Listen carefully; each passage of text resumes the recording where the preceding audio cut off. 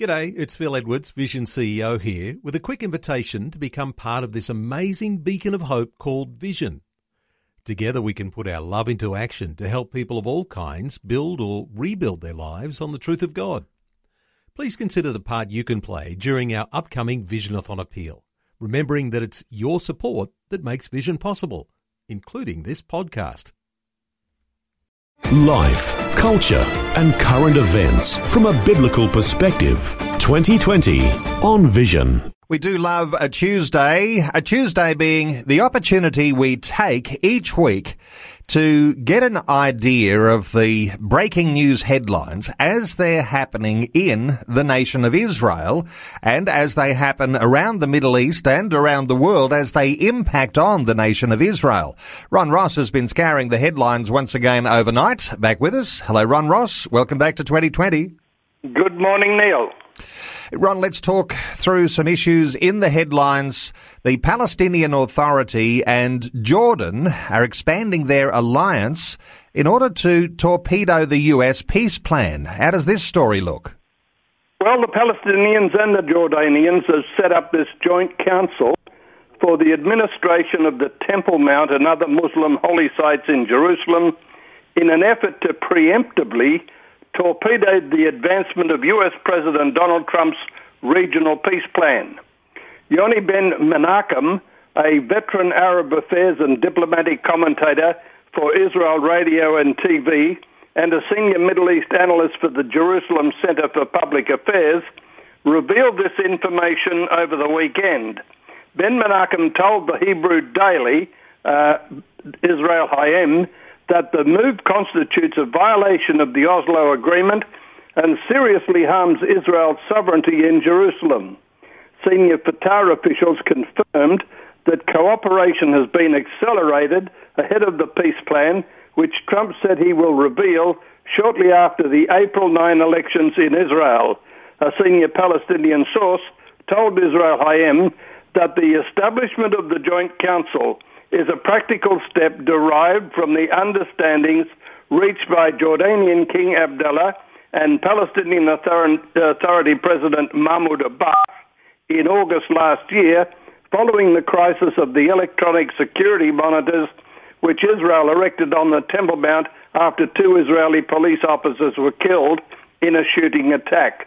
The first steps were taken only days ago, and the report will soon develop.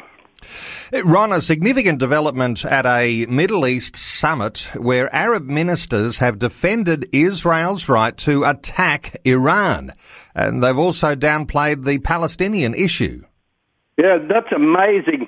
First time for years the Palestinian issue hasn't been priority one for the Arab leaders. But this was a major Mideast summit in Warsaw last week, and the Arab leaders said the Iranian threat is the region's most pressing challenge, dismissing the Palestinian issue and its relevance in comparison. Israel Prime Minister Benjamin Netanyahu's office released a video of a closed meeting in which senior Gulf Arab officials supported Israel's right to defend itself, played down the Israeli-Palestinian conflict, and described Iran as the greatest threat to regional peace.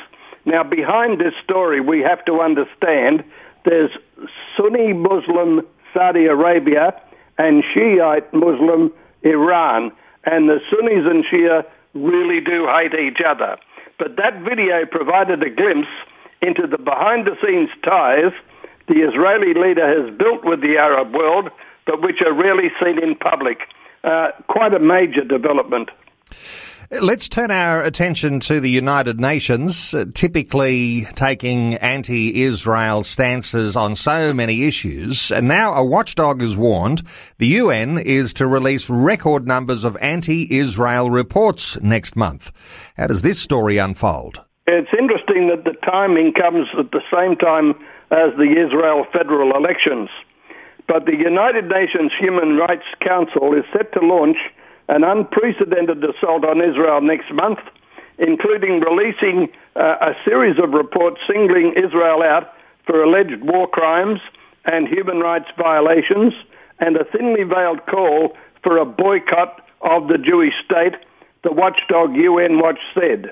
The UNHRC will meet on March 18 to discuss the findings of an investigation led by a former aide to President Jimmy Carter, Santiago Canton of Argentina, into the Israel Army's use of lethal force in the weekly riots along the Gaza security fence, in which 190 Palestinians were killed, dozens of whom the Hamas terror group claimed were its own members. The bloody riots, which were billed as peaceful protests, included infiltrations into Israeli territory, launching incendiary devices into Israel, burning tyres, hurling stones and Molotov cocktails at IDF troops, and sniper fire that ended in the death of one soldier and the injury of another.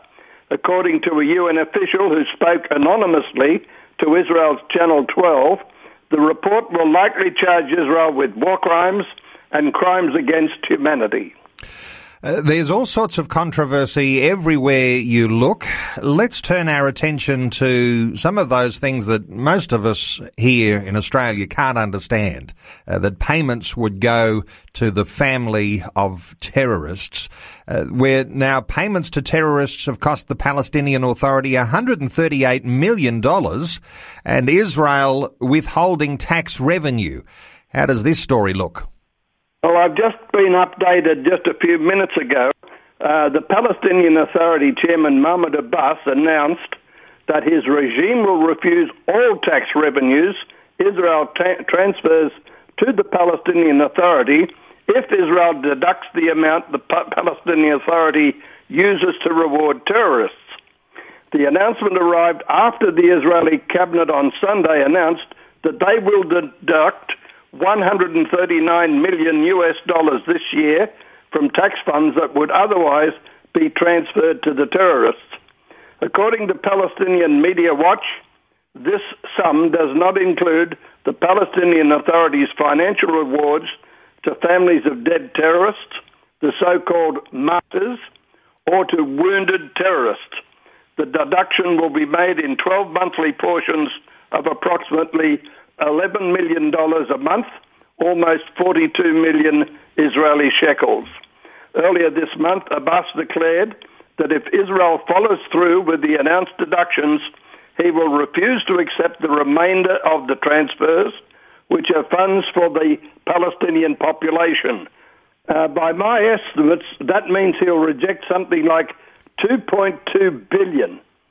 These taxes collected by Israel account for approximately 50% of the Palestinian Authority operational budget, and they'll be rejecting that. And the Palestinian Media Watch believes that Abbas intends to try and use the tactic of impoverishing the Palestinian population to put pressure on Israel internationally. It sounds unbelievable, and yet it does make sense when you describe the way that is looking. But I think I can hear in your thoughts there as you relay that story, Ron, that ordinary Palestinians are being dreadfully hurt by the idea that the Palestinian Authority might be insisting on continuing payments to families of terrorists. And so that sounds so... We've got to understand that in the Muslim world, the state is more important than the individual. And the Arafat, we could go back to him, and he used to say that they would eventually win because Israelis love life, whereas death is not a problem for Muslims. Well, let's tackle another story, one that so many of us will be impressed to hear, because we love the story of the children of Israel taking the promised land. And, of course, one of the biggest, earliest victories was, of course, the walls of Jericho falling down, only to be followed by a battle that was one of the biggest defeats in the city of Ai. And now, Ron, archaeologists may have found the Old Testament city of Ai. How does this story look? Oh, amazing story. Dr. Scott Stripling and a team of archaeologists say they may have found the location of Ai. The team, the Associates for Biblical Research, has been excavating the site for over 4 years. 14 years, that is. He said there were 14 years of difficult digging with an 8-year hiatus due to the Intifada, Stripling said, referring to the Palestinian uprising against Israel. We suffered from constant vandalism, but we persevered and did an excellent job of excavating. The city of Ai was a Canaanite city described in the book of Joshua, where the city was ambushed by Joshua and the Israelites. Previously, archaeologists and historians have thought that the ruins of the city were near El Tel in the West Bank. However, Stripling's team is claiming that the city was located at Kibbutz El Makatir. Stripling said the biblical description of the Israelites hiding in a dip could be present-day Wadi Shaban, which is just west of the ancient city of Ai. Stripling is expected to publish his findings of what he calls compelling evidence later this year. This gives us a regional perspective, an overview of what was happening in the highlands of Israel in antiquity, he said. We can see transitions in the culture. Stripling said he's a Christian, and his work has bolstered his faith. He said, my work in archaeology in Israel has affected me profoundly as a believer.